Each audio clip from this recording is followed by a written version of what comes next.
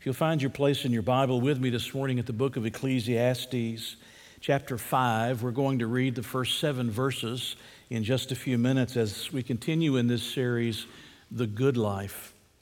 In the first 2 chapters of the book of Ecclesiastes, Solomon, who's the author of this book, was looking for meaning and purpose for life in all the wrong places. He was living as a practical atheist, if you will. He was living as if there is no God. He believed there was a God, but he was living at that moment of his life as if there was no God. And to find meaning and purpose, he had to find it what he called under the sun. That meant he only saw life from man's perspective. He wasn't looking at it from God's point of view. And the result was that he came up empty every single time. You and I will come up empty every time we look for the meaning and purpose in life in the things that are under the sun. And Solomon talks about that in the first 2 chapters. In chapters 3 and 4, he deals with the matter of injustice and inequities, with isolation. And he reminds us that God is in charge of all the seasons of our lives, that he is sovereign over all the seasons of our lives. And those seasons have a tendency to change.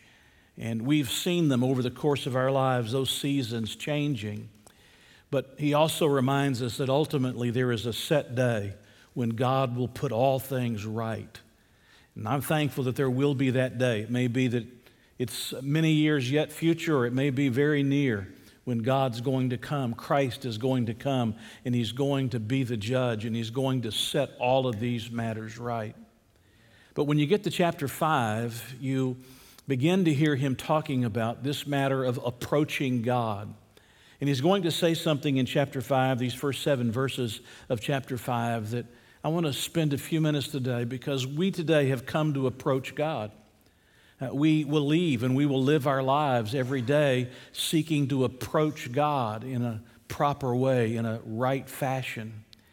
And he tells us that if we don't do so, it's vanity, it's emptiness, it's like grasping after the wind, it's like trying to hold on to a mist, that you will never find the true and deep meaning of what it is to be a follower of Christ and a worshiper of God if you don't understand the words that Solomon gives to us. Chapter 5, verse 1, he says, "Walk prudently when you go to the house of God, and draw near to hear rather than to give the sacrifice of fools, for they do not know that they do evil. Do not be rash with your mouth, and let not your heart utter anything hastily before God, for God is in heaven and you on earth. Therefore let your words be few. For a dream comes through much activity, and a fool's voice is known by his many words. When you make a vow to God, do not delay to pay it, for he has no pleasure in fools. Pay what you have vowed. Better not to vow than to vow and not pay. Do not let your mouth cause your flesh to sin, nor say before the messenger of God that it was an error. Why should God be angry at your excuse and destroy the work of your hands? For in the multitude of dreams and many words there is also vanity, but fear God." And it's those last 2 words that I want you to get hold of this morning. But fear God. Let's pray together. Heavenly Father, I ask now that in these next few minutes that we spend together, that we will recognize that we have gathered together as your people in your presence. We really live out our lives every day in worship to you. We have moments in our lives when we sit down with our open Bible, when we bow our heads to pray, and we spend those private moments in worship to you. But Lord, I pray that we'll recognize that as we approach you, that there is a right way to approach you, and that we will come before you in a way that pleases you, and that we will recognize that while you have given to us access to yourself through your Son, the Lord Jesus, that boldness that we have, that confidence that we have to come into your presence shouldn't become brashness or brazenness. So, Lord, speak to us now and help us to understand what it means to fear God. In your name I pray. Amen. I was thinking back across my life, and I have only been a member of 3 churches in almost 64 years of life. This one I have been a part of the longest, going on 39 years. Prior to that, I was at a church in Atlanta, outside the city of Atlanta, where my parents had moved. And then when I was from birth to 15, I went to a church in the city of Atlanta, Georgia. I was thinking back across those 2 churches that I had attended with my family during those earlier years of my life. That church from birth to 15 was what I would call a very formal kind of a church. I don't mean anything negative by that. I'm not in no way casting a disparity upon that. I'm just saying that it was a much more formal style of worship when you came together with the people of God. There was a printed bulletin. There was an order of service that was always given out. There was always a prelude. There was always a postlude. There was always a call to worship. There was always the quoting of the Apostles' Creed. There were hymns and there were special songs that were sung. When the ministers of the church would lead the church in worship, they were wearing their vestments. They were wearing their robes. There was a split lectern. On one side is where the minister, generally the senior minister, delivered the message. On the other side is where most everything else, announcements and reading of Scripture and other things, took place. And at the center of the church was a communion table, reminding the people of God that it is the blood, the death, the shedding of the blood of Christ, the resurrection of Jesus that brings us together as one, as the body of Jesus. I was never placed in the nursery at that church. I probably should have been, but I was never placed in the nursery of that church. My mother took me to church, sat on the back pews, and if I got restless as a little boy, a little child, she was quickly out of the auditorium, and she was helping me to get control of myself. And as it got older, getting control of myself sometimes meant a good tongue lashing. You're going to go back in, and you're going to sit down, and you're going to behave. But that was very much the formality that we went through. My dad was a Sunday school teacher in that church. He led a large class called the Pioneer Class. I attended the Sunday school classes for children in that church. And there was a real sense of formality about that congregation. There was a number of ceremonies that they went through. At the age of 12, there was a confirmation class, and I went to that class because to be a member of the church, you had to go through, as a child, you had to go through that confirmation class, and then you had to be baptized. And I went through the confirmation class and came forward with a number of other children, and I was baptized by the sprinkling of water on my head. When it came to the observance of communion, you didn't have it delivered to you at your pews. You came forward and you received it, and you would take the elements of the communion and you would kneel at a kneeling bench that was across the front of the church, and you would participate in the observance of communion, and then you would leave the cup that you had drunk from in a little section of that kneeling bench that had been carved out for you to be able to place those cups and leave them there, and they were quickly picked up so that others could come and kneel behind you and they could pray. It was a very formal kind of a congregation. At the age of 15, my family moved out of the city about 20 or 25 miles out into a rural area. The closest church was a church about a mile from the house that my parents had built, just a very modest home that my parents and my sisters and I lived in. And that church would become my home. A man who was the music director, who was the youth pastor, minister of music and youth pastor, came over on a Thursday night to band practice at the high school. Thursday night was the night, during the summertime, was the night of marching band practice. And I was new to the community. I was new to the school. I was new to the band. And some of the kids in the band had told the youth director, the minister of music, that I was new. And so he waited after a Thursday evening practice to meet me. And he invited me to come to church. He introduced himself, obviously. He invited me to come to church. He told me a little bit about the church. He explained to me that there was an orchestra that I could play in, that there was a youth group that I could participate with, and there's a lot of things that were going on in the congregation, and I started attending that church. That church was different than the one I had gone to for the first 15 years. It was less formal. It was more informal.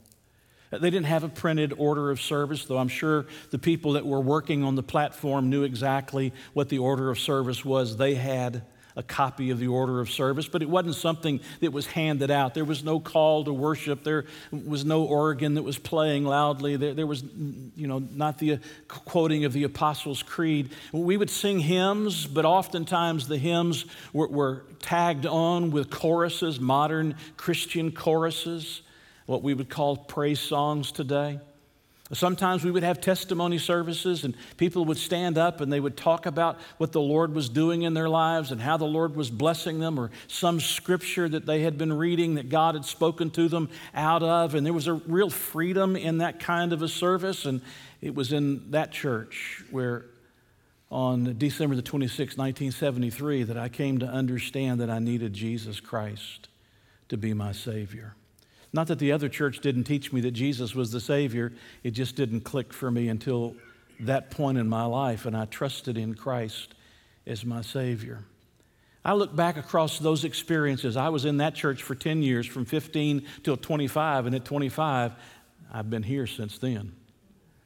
But I look back across the experience of those two churches, and I realized that those two churches taught me something. And more importantly, my parents taught me something that's a value that I hope I never forget, a value that I hope I've passed down to my own family, and a value that I hope is always something that's found in our church as a congregation. And that value is that we have a sense of the fear of God. I can remember that fear being worked out in practical ways in my family. For instance, we weren't allowed to put anything or lay anything on top of the Bible. This was the Word of the living God. And while it's printed on paper and bound with leather or maybe a hardback binding, it nevertheless contains on its pages the very words of God. And so you couldn't use it as a coaster to sit your drinks on. You couldn't put any other book on top of it. I wasn't allowed to use a lot of the slang that I hear today. Things have changed a lot, I understand.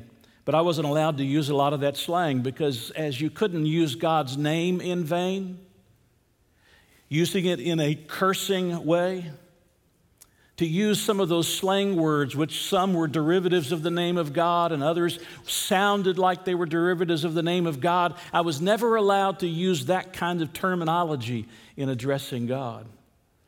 And when we went to church, no matter whether it was the first church for the first 15 years of my life or for the next 10 years of my life, I was always told when you go to church, you do your best, you look your best.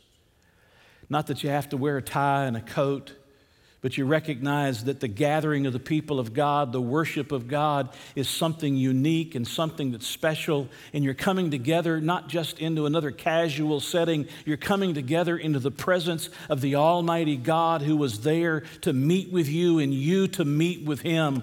And I'd have to dress up. I couldn't wear those blue jeans and that had holes in them, you know. I couldn't just wear a T-shirt to church. I had to dress up to some degree to display that there was a sense of the fear of God in my heart, that I recognized that I was coming into the presence of the Almighty God. You're saying, Pastor, are you suggesting that all of those things are necessary today? No, that's not what I'm saying, because it's not about the outward forms. It's about the inner heart that's most important to me. The heart that comes before God in recognizing what Solomon says here at the end of verse 7, but fear God. What does it mean to fear God? To fear God means that you take Him seriously. To fear God means that you have a sense of awe and a holy caution that oversettles you because it arises arising in you from the realization of the greatness of God. He says a little earlier here in verse 2, for God is in heaven and you on earth. God is in heaven and you on earth. That's a statement not about distance, because there are plenty of scriptures that says that God is with us every single day. He never leaves us and He never forsakes us. But it's a sense of perspective, that we recognize that there is something holy and righteous and just and good and merciful and loving about God that makes him greater than we are. He is greater and we are lesser, and therefore we approach him with that sense of the respect that he deserves and the reverence that he deserves. We take him seriously. And I fear sometimes that there's been such a shift in the conversation of the church that we've lost some of that fear of God. And Solomon says that to come before God in such a way without a sense of the fear of God is foolishness. As a matter of fact, the fear of God is something that's repeated a number of times in this book. If you turn over to chapter 7 and look at verse 18. Chapter 7, verse 18. He says, it's good that you grasp this and also not remove your hand from the other, for he who fears God will escape them all. Or if you look at chapter 8 and you look at verse 12, he says, though a sinner does evil 100 times and his days are prolonged, yet I surely know that it will be well with those who fear God, who fear before him, but it will not be well with the wicked, nor will he prolong his days, which are a shadow, because he does not fear before God. Or if you look at chapter 12, what we'll look at later on in this series of messages, what is the conclusion of this entire journal? What is the grand lesson that Solomon wants to communicate to us about the true meaning and purpose of life? He comes in verse 13 and he says of chapter 12, let us hear the conclusion of the whole matter. Fear God and keep his commandments, for this is man's all. Fear God. Take him seriously. Have a reverence for who he is.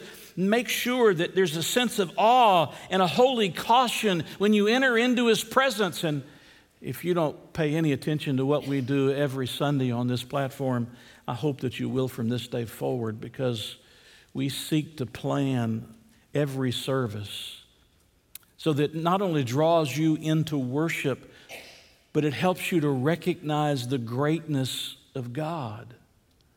It helps you to recognize that he is one who is one to be reverenced and one to be respected and one that we should fear. I was reading recently, and I wasn't even studying for this particular message, but I came across this article. It was actually given to me. It was written by a young woman who defines herself as being a millennial. Now, I always have trouble when it comes to these different age brackets. A millennial, I think, is someone who's between about 21 years of age and maybe 35, 36 years of age. She looked like she was on the younger end of that bracket. At least her picture looks younger. Of course, I use younger pictures when I put them out as well. But she had some profound things to say about the shift that's gone on in worship in our churches, and why there's so much emptiness in the lives of so many people. I can't read you the whole article. I'm going to be jumping into the middle of this article. It was very long, very detailed, very thorough. But I want you to listen to the words of this young woman who says she is a millennial. There's been a shift in the conversation of the church over the last few decades. It's not entirely the fault of millennials like myself, but we've confirmed the tone of it. It is both subtle and obvious, depending on who you ask. It's the shift from a celebration of God, his majesty, kindness, greatness, and grace, to the celebration of man. The millennial gospel spends more time talking about our weakness, our struggle, and our habits than it does about the preeminence of God's character. We know a lot about being relevant. We know a lot about discipleship and church planning and being real with one another, but that's the problem. Our new Christian reality revolves around us. Jesus is there in name, yes. He's part of our lives, but the I am of our conversations is more often, I am learning, and I am struggling, than an active acknowledgement of I am that I am. She continues, who is the greatest, God or us? We say God, of course, but do our worship services, actions, and thought patterns reflect this? Is he really the central person in the church today, or is he simply the vehicle for more Christianized conversation about us?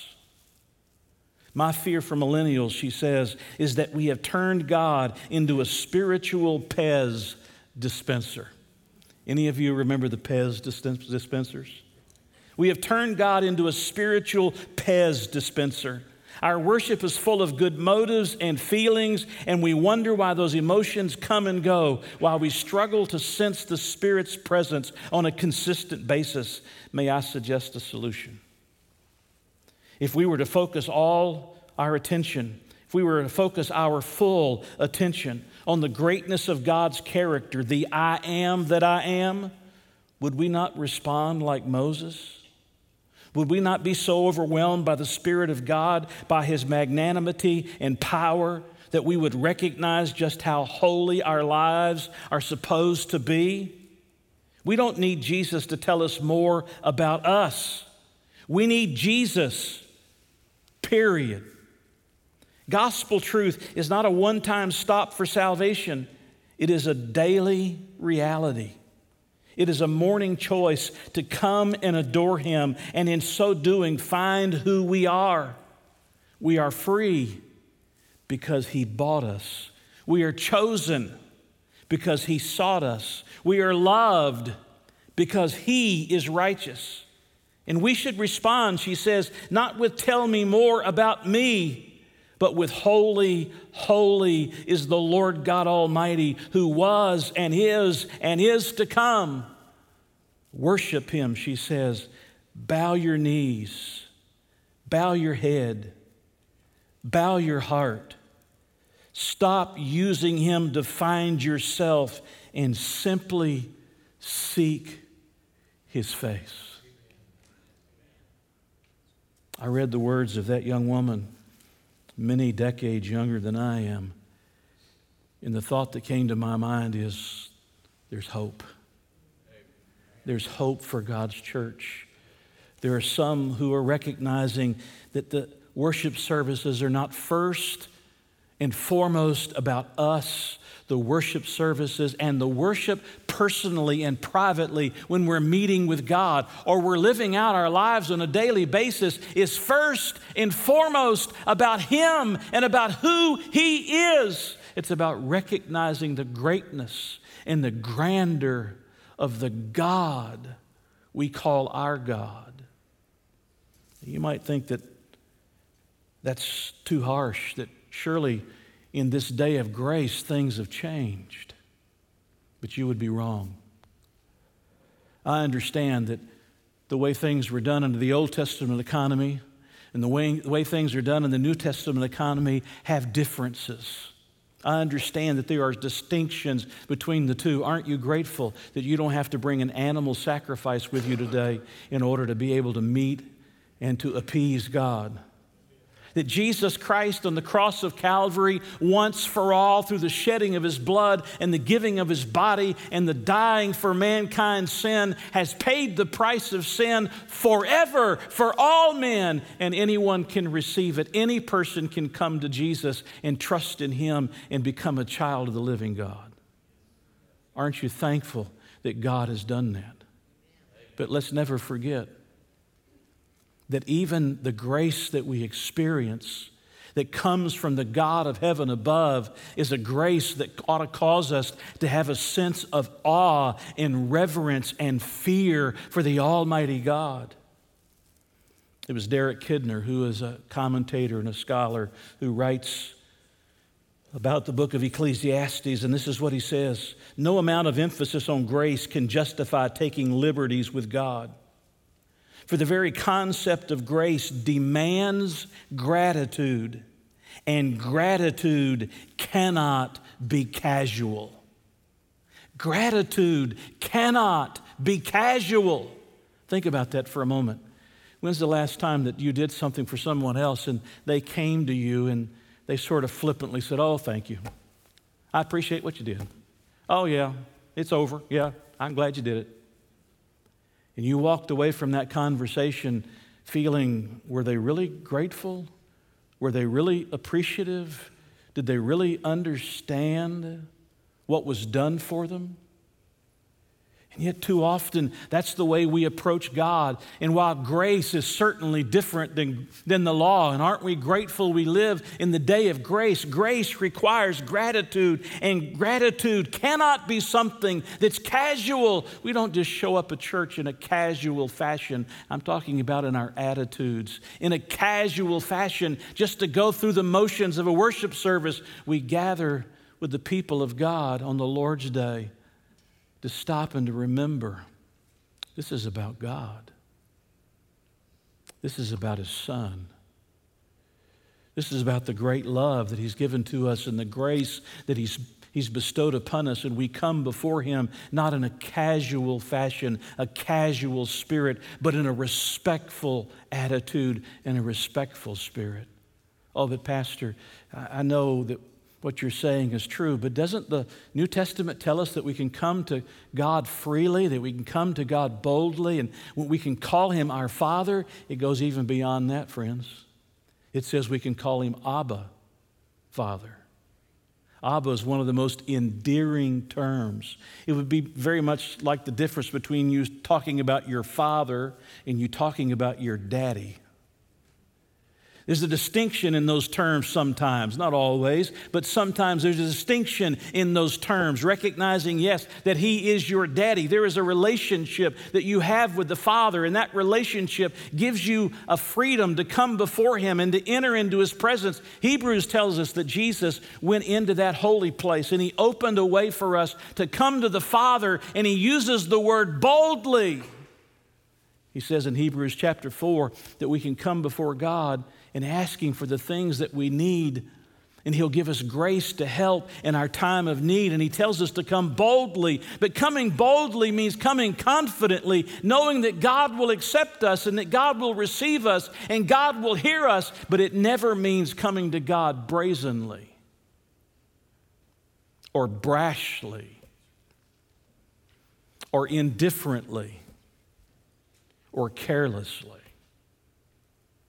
You know, I loved my daddy. He's been gone a little over 10 years. My daddy was my mentor. He was my counselor. He was my hero in so many ways. What I'd give for one more conversation with my dad. I know some of the things I'm facing and thinking about in my own life, he'd have the right answer if I could just hear his voice. But you know, I had a freedom to come to my dad, and I'm thankful for the freedom that I had with him. I had an openness and a communication. Every Saturday he called me when we were early on in our ministry. Every Saturday he'd call me, and we'd have a conversation every Saturday morning. Wasn't the best morning for me? Because Saturdays is my final day of preparation. I've got everything in order, but I'm trying to get my mind all around it so that I can deliver the messages on Sunday. But we would spend those few minutes on every Saturday morning talking, and I had a liberty and I had a freedom to talk to my father, but I never lost the sense of respect or the sense of reverence. This is my father, this is my friend, this is my daddy. But this is a man that I also reverence and I respect. And God invites us into His presence. He wants us to come before Him. He wants us to have boldness to enter into His presence. He wants us to know that we will be received and that we will be accepted. But we can never enter into His presence in a careless or an indifferent fashion. Charles Swindoll said, I sometimes think about people that have been of great help to my spiritual life. I thank God for them. And I ask myself, why do they mean a lot to me? They each put another rung in my ladder as I was climbing toward maturity. Now listen, they were people who convinced me that I was to take God seriously. They were the people who built the most into my life and still do. It wasn't so much that they never had fun. A lot of these people had a well-exercised sense of humor, but when it came to God, They modeled the same message. We don't play games here, Chuck. Get serious. If God says it, believe it, do it. And they taught the seriousness of God. They taught the significance of the fear of God, entering in with a reverence and a respect, coming boldly and coming freely, knowing you'll be welcomed, but recognizing that He is in heaven and that you are on earth. And you're to watch your step. That's what He means in verse 1. Walk prudently. It means to watch your step, to stay alert. Don't be dull or insensitive. Don't just come to go through the motions, whether it's your private worship or it's the public gathering for worship. Don't just go through the motions. He says, draw near, verse 1, to hear rather than to give the sacrifice of fools. To bring your sacrifice that lacks meaning and lacks sincerity and lacks reality and lacks reverence. For they do not know that they do evil. He says, verse 2, don't be rash with your mouth, and let not your heart utter anything hastily before God. There's time to come before God and to be silent, to listen to what God has to say, not to come and pour out all of your complaints to God, not to pour out all of your complaints about a worship service. I'm reminded about the woman at the well. Jesus goes through Samaria to meet this woman, and He has this conversation that ultimately brings her to salvation, and it brings the message of salvation to that entire city.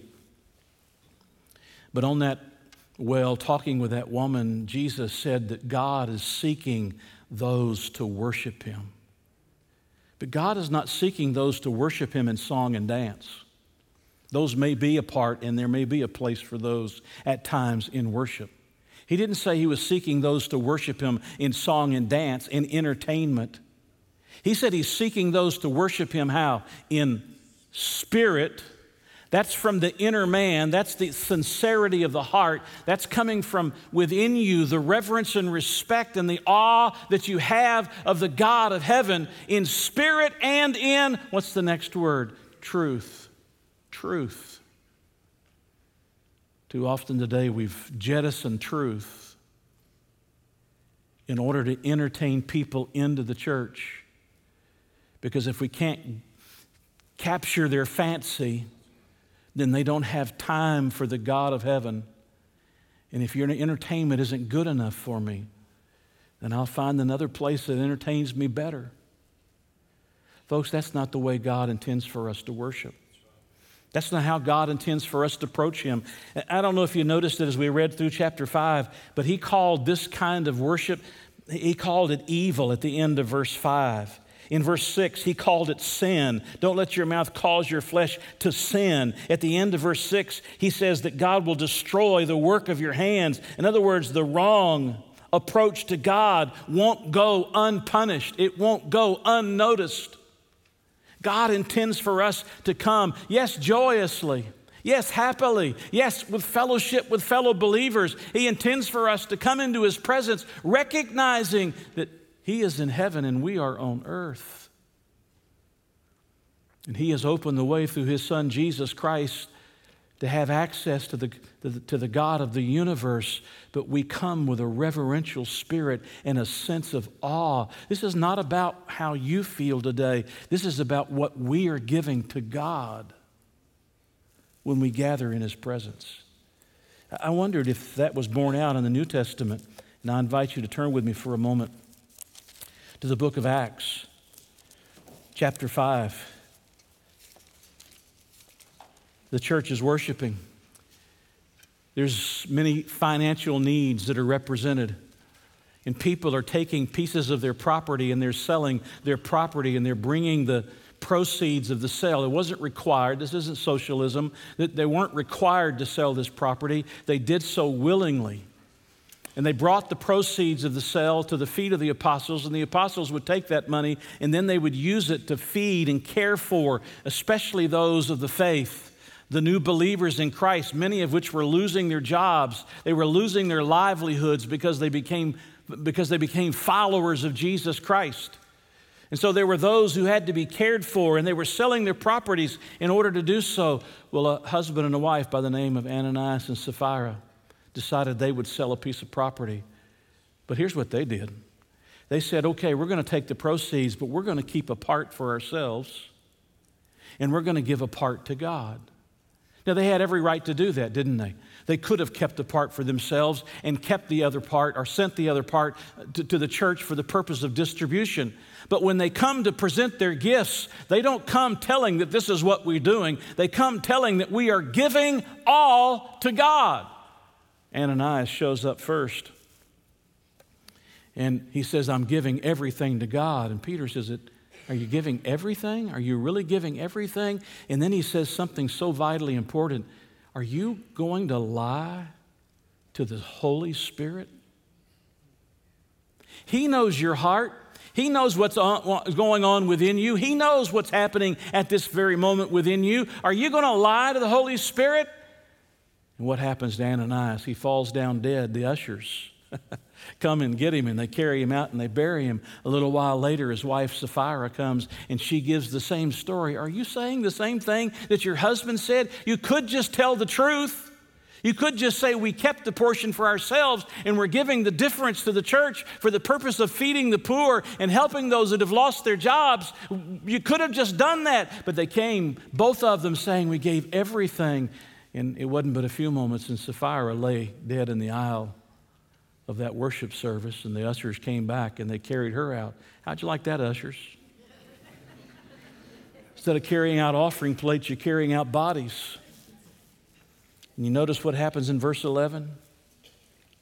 Verse 10 first. Then immediately she fell down at his feet and breathed her last. And the young men came in and found her dead, and carrying her out, buried her by her husband. So great fear came upon all the church and upon all who heard these things. You know, that'd make you think the next time you came to worship, don't you think?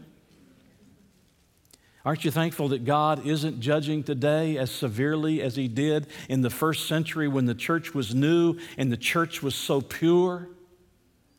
Aren't you thankful that when we stand and we sing, great is thy faithfulness, but in our hearts we have no respect or reverence for God, that we don't just fall out in the pew because it's not the true expression of the attitude of our hearts? Or look over at chapter 10, Acts chapter 10. You meet a man by the name of Cornelius. Cornelius is a Gentile. Cornelius is a man who's seeking after God. He wants to know God. And in verse 2, he says he's a devout man, one who, what? Feared God with all his household, and who gave alms generously to the people and prayed to God always. Well, you know the story. Ultimately, Cornelius will send for Peter, and Peter will come, and Peter will deliver the message of the gospel of Jesus. And Cornelius and his household and those that are around Cornelius will come to faith in the Lord Jesus Christ. But notice what he says in verse 34 of chapter 10. Then Peter opened his mouth and said, in truth, I perceive that God shows no partiality, but in every nation, whoever fears him and works righteousness is accepted by him. That doesn't mean they're saved that way by their works. It means that there's no nationality, there's no group of people that are excluded from this incredible plan of the forgiveness and the grace of God. Everybody has access, but it requires reverence for God. Or look at chapter 12 for a moment. Chapter 12 and verse 20. And just notice the negative side of it. Now Herod, that's King Herod, had been very angry with the people of Tyre and Sidon, but they came to him with one accord, and having made Blastus, the king's personal aide, their friend, they asked for peace, because their country was supplied with food by the king's country. So on a set day, Herod, arrayed in royal apparel, sat on his throne and gave an oration to them. He's now speaking to the people of Tyre and Sidon. And the people kept shouting to Herod, that is. They kept shouting, "The voice of a God and not of a man." Then immediately, an angel of the Lord struck him because he did not give glory to God, and he was eaten by worms and died. But then notice verse 24, but the word of God grew and multiplied. I ask you a question.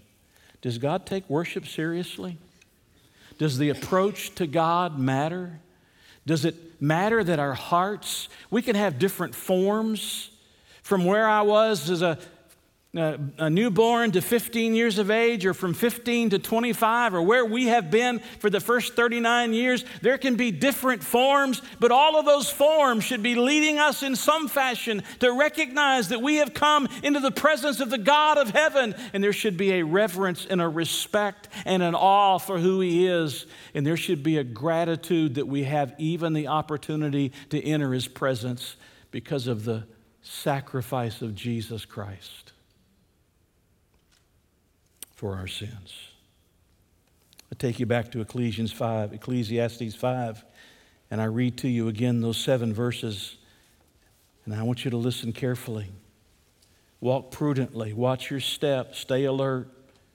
Don't be dull or insensitive when you go to the house of God. Draw near to hear. Before we say anything, we come to listen. Than to give the sacrifice of fools. We don't bring animals, but we bring the sacrifice of our bodies, don't we? Romans 12, 1 and 2. The sacrifice of our money, don't we? Philippians 4:18. The sacrifice of our praise, don't we? Hebrews 13, 15 and 16. The sacrifice of a broken heart, Psalm 57, verse 17. We come bringing our sacrifices to God, for they do not know that they do evil. Do not be rash with your mouth, and let not your heart utter anything hastily before God. For God is in heaven, and you on earth. He is greater than you are. Therefore, let your words be few. For a dream comes through much activity, and a fool's voice is known by his many words. That phrase, a dream comes through much activity, is a little difficult to translate. It can mean that you have lots of dreams at night because you're so busy during the day, and they tell us that you dream all night long even though you don't remember. But probably, I think better understood because of what he says in verse 7, he's talking about daydreams. People who come and they have this mental doodling going on. When you gather with the people of God or you come to the worship of God, there shouldn't be a verbal doodling. There shouldn't be a mental doodling going on in your mind. You should be focused on God. It is God we've come to worship. When you make a vow, verse 4, to God, do not delay to pay it. He has no pleasure in fools. Hey, listen, we're not talking about foxhole religion. We've made vows that we're going to meet with God on a consistent daily basis. We made vows to our spouses that we would stay with them till death does us part, no matter what the circumstances may be. We made vows that we would raise our children in the nurture and the admonition of the Lord, and we would point them to Christ again and again and again. We made vows that we would serve God and we would honor God with our lives. We come making these vows. Don't delay to pay it, he says, for he has no pleasure in fools. Pay what you vowed. Better not to vow than to vow and not pay. Don't let your mouth cause your flesh to sin, nor say before the messenger of God, that may be the priest or the messenger of the priest who heard the vow, that it was an error. Why should God be angry at your excuse and destroy the work of your hands? For in the multitude of dreams, these mental doodlings, in the multitude of dreams and in many words, there is what? There's worship that's just empty. It's a mist. It's a going through the motions. It's an entertainment. But you never saw the reality of the one true God. But instead, watching your step, listening more than you do talking, honoring the vows that you make to God, excluding the mental doodlings, thinking about what we're going to do this afternoon, thinking about what we did last week, thinking about what's still got to be done in the weeks ahead. We come to put our attention on God because we reverence Him and we respect Him. And there's a sense of awe about Him. There's a holy caution about us because we take God seriously. Can I just finish here in just a moment? Your children will never take God seriously if you don't take God seriously. They won't. Their forms of worship may turn out to be a little different than your forms of worship, but they will never take God seriously if you brush aside the things that God says and you do more talking than you do listening to what God is telling you. And you make promises to God that you don't fulfill, and you don't show a heart attitude every day of the week that you come into the presence and you live your life as worship to the one who is deserving alone of worship. So how can you help me, Pastor? Number one, prepare your heart to worship. Prepare your heart to worship. We need to stop. We need to silence our hearts and our minds. We need to get ourselves focused. You can't watch late night television on Saturday night and get up on Sunday morning, especially much of what's on late night television anymore, and get up on Sunday morning expecting to meet with God and show Him reverence and respect. Number two, plan to listen for His voice. When you come to the gatherings of the people of God, or you're sitting alone in that place where you meet with God, just you and God alone, don't do all the talking. Close your mouth and listen to what God is saying. God still speaks today. Number three, praise Him for who He is. Just take a few moments. I don't have time to take you to Acts chapter 4, but take a few moments of your time with God and just spend time praising Him. Not asking Him for anything, not telling Him about all of your problems. There's time for that. There's a place for that. But just praising Him for who He is and perform. Number four, perform what you promise. Do what you told Him you're going to do. Lord, I'm going to keep my word. I may miss it sometimes. I may fail at times. I may have to confess and ask you to forgive me at times. But I'm going to get up and I'm going to keep moving and I'm going to keep honoring and I'm going to keep keeping my word to you. Can I finish by just saying this? There's a verse about the fear of God that's found in the book of Hebrews. And some of you need to hear this verse.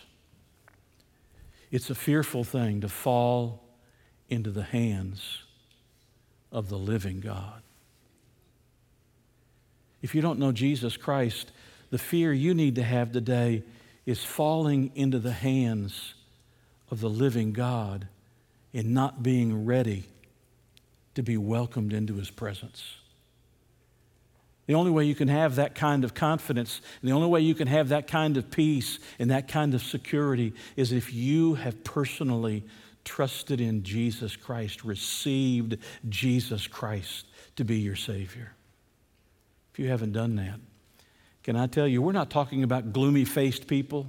We're not talking about people who have, a miserable life and their shoulders are slumped over and they can hardly get up and move from one day to another. Don't look at me. That's me most days. That's not how God intends for us to live our lives. But God intends for us to live our lives in a recognition that He is in heaven and we are on earth and He is greater than we are. And we enter His presence with a reverence and a respect for who He is.